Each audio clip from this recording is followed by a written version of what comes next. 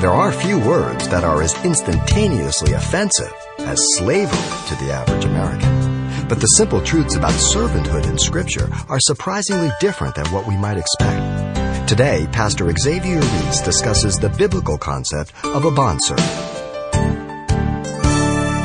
The opening salutation and greeting of Paul to Titus is after the manner of the custom of his day. Paul, a bondservant of God, an apostle of Jesus Christ. First of all, the word for bondservant means a slave by choice for life. Of their own free will, bondservants. That's what the word is here. They had sold themselves into bondage to pay off the debt in 6 years. In the 7th year, they were allowed to be released. And then they would say, you know what? I don't want to be released. This is what the servant did. He sold himself because he owed a debt. He paid the debt off. But during those 6 years, he spent those 6 years in his master's house. And he personally experienced the type of man he was, his justice, his equity, his fairness.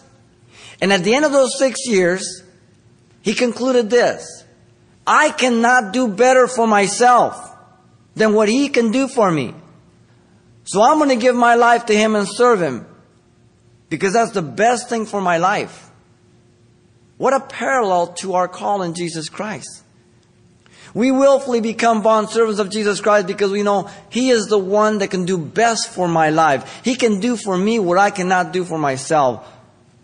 And you know the whole procedure that went through, where the elders would be gathered, and he would take that servant to the doorpost of his house, put his ear to the doorpost, and get a nail and a hammer, make a hole, and put an earring in his ear. And when you saw a man with an earring, it meant that he was a bond slave, a one who served his master by free choice for life. There's an interesting parallel there with the piercing of the ear. It parallels with the cross, the crucifixion of the flesh.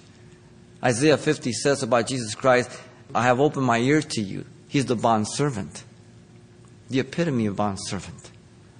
Paul uses the word for Jesus also as he describes the emptying of himself of his glory, not of his deity, as a bondservant in Philippians 2:7. Being in the form of God, he emptied himself and took on the form of a servant.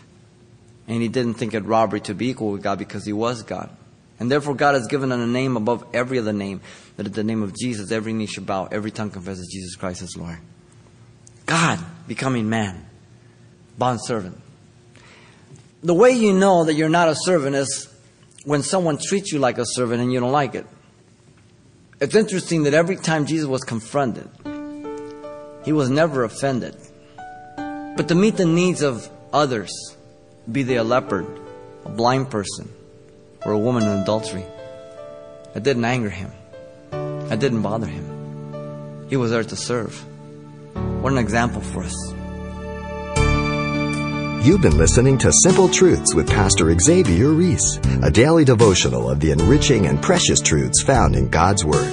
CD copies are available of the studies you hear each day on our broadcast simply by calling 800-651-8352 or log on to CalvaryChapelPasadena.com for information on various other messages from Pastor Xavier.